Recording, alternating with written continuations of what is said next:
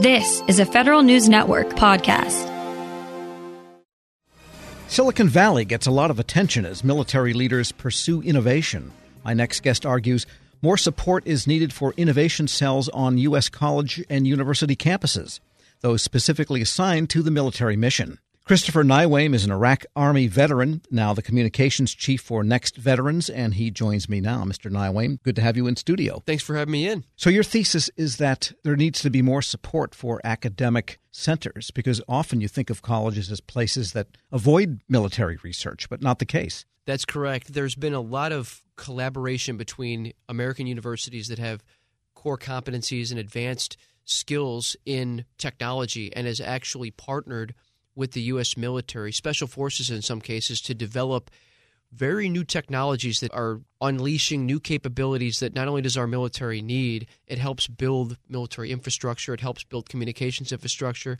It's successful, and I think we're going to see a lot more investment and attention in these projects that currently don't get a lot of public attention. And how do these come into existence in the first place? And is that a different mechanism than, say, in the 50s and 60s? Well, I think it's similar that they have a memorandum of understanding or they have a contractual obligation at some step in the process, but they're coming about from congressional legislation, congressional appropriations that then go into agencies that understand they can't meet these obligations without these specific skill sets. And in the case of many of these universities, you have advanced students, master degree pursuers, PhD students they specialize in this, and they are creating knowledge and they are creating technology that's benefiting our military and our military capabilities that ultimately benefit the warfighter and our national security mission. So the mechanism might be through grant-making agencies within DoD. That's a great question. In the most specific context, it would be a grant is the form that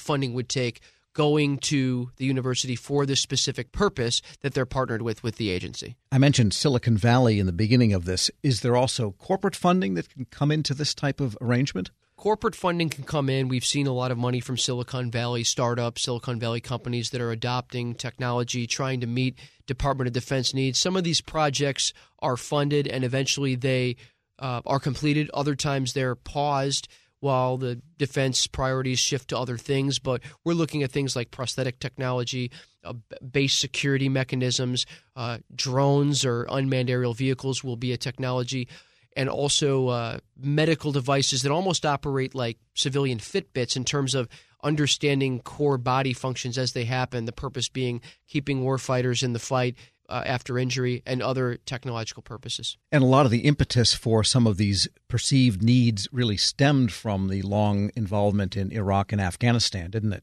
Absolutely. Those long-term injuries, those complex injuries, troops that wanted to return to the battlefield, and a military that wanted to tend to their needs, but also figure out how can we make their long-term care better, improve mobility, improve life. So if they do transition to veteran status, they're able to have a more fulfilled employment situation and be healthier and happier and stronger. And there's been a shift in military doctrine, I guess, or policy across the DoD, which is now that we are back as a nation in the great powers competition as opposed to terrorism and so forth that characterized, say, the last 20 years. And do you feel that these types of collegiate DoD and maybe corporate triangle relationships can benefit some of the offset requirements that are stated to be needed by the military leaders for the next however many years? That's such a great question, and that is precisely the new focus and the shift is moving away from those individual terrorism-based, geopolitical, regional-based conflicts. And now the defense strategy document for the U.S. is largely focused on Russia and China and being able to compete and to be able to unleash these technologies. And I think it is going to be key for us to save money in the long term, but to develop those technologies to keep pace in the event we need to posture ourselves for more of a ground-based conflict. And many of these technologies, in one example, we know China is trying to get into our technologies, steal secrets, but China would like to ideally disable a missile in the air or be able to have very strong counter defense capabilities. We don't want that. And the way to prevent that is to keep funding these very interesting and important defense incubator projects with DoD and our American universities. I guess it's a good thing India still likes us. Well, India still likes us, and I think we've got to be firm with some of our adversaries that we know how they behave, so we're sort of cornering them on the things we know we need to, and we're continuing to focus on our projects. And I think these are really interesting. I'm glad we're giving some little attention to them because they don't always get unpackaged and people don't understand the importance. I think we're just buying bombs, but we're actually developing technologies. We're speaking with Christopher Naiwame, Army Iraq veteran, now the communications chief for Next Veterans and generally writing about military affairs all over the place, we should add. And when these mini think tanks, you might call them, are doing their work, how should the military best handle the intellectual property that is developed? Because many times you hear anyway, and I think it's quite true in many cases, that the technology being developed has wide commercial application. And so the DoD needs to adapt the best of commercial, whereas in the 70s and 60s, stealth technologies and guided missiles and so forth really had nothing commercial that they could be applied to.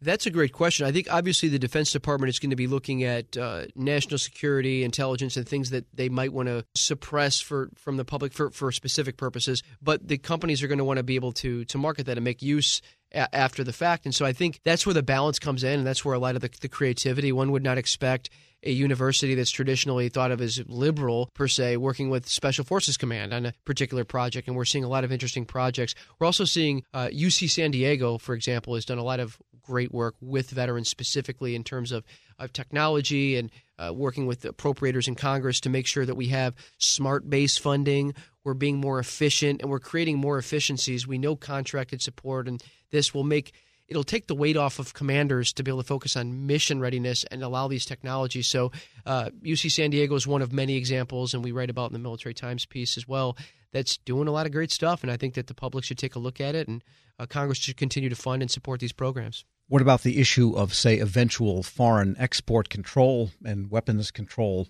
aspects of it? How early does that come into this to the whole picture? Well, I think in terms of the projects that specifically relate to weapons, that's going to be a concern on the horizon to make sure that we're negotiating that and making sure that the weapon systems are in our possession. But a lot of these are diversified projects too that they're focused on technological capabilities that can be duplicated for other purposes. So again, I think the more we pay attention to this, we realize there are more controls to it. There are more pieces to it. We need to be cognizant of and focus on. I'm just excited to see it moving out and beyond because I've seen the practical applications for veterans that have been injured. Some of these Silicon Valley CEOs, smart guys and gals out in California that are really putting their brain power into this, and they could be putting it into other things. You know, the Defense Department is not just engaging in warfare. We're trying to prevent warfare. We're trying to develop our capabilities and compete globally, economically as well. And of course, there's a big difference if you're developing something, say, for a medical application that VA could use or the DoD medical establishment versus something kinetic that is out there to destroy things and kill people. That's absolutely true, and that's what we're looking to do is, and many companies are in this space. Limb Innovations, based in California, is one that's developed prosthetic technology that's more comfortable, more adaptable, also worked with the Department of Defense. And these are the types of companies that are going to really disrupt a lot of the traditional contracting that's done at the VA that, frankly, a lot of it's old. I mean, the VA is making some improvements, but my goodness, we're finally getting automated text messages reminding us of our appointments here in 2018 and 19. So we're getting there. Things are getting better. This intersectionality is very interesting, and I think being able to keep Congress, keep corporate partners, venture capitalists all together on this, it's going to be a win for everyone. It's certainly going to be a benefit for veterans that need healthcare, better healthcare outcomes. And finally, what's your sense of the workses, the SOFWorks, it's special operations, there's an AFWorks for the Air Force, these innovation cells they all have the works at the end of their name. Are they useful in this whole process, especially of establishing relationships on campuses? Absolutely. I feel like Fox Mulder from X-Files will kidnap me if I go too far into the special forces programs.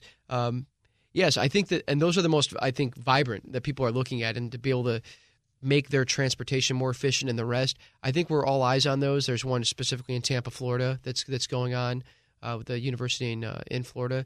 I think that figuring out how much they can develop, and I think that's going to be very important. And obviously, there's so many components: software, technology, licensing, a lot to it. But it's certainly phased projects. So we're going to be seeing a lot more on this. Christopher Naiwame is an Iraq Army veteran, now the communications chief for Next Veterans. Thanks so much for joining me. Thanks for having me. We'll post this interview at federalnewsnetwork.com/Federal Drive. Subscribe to the Federal Drive at Apple Podcasts or Podcast One.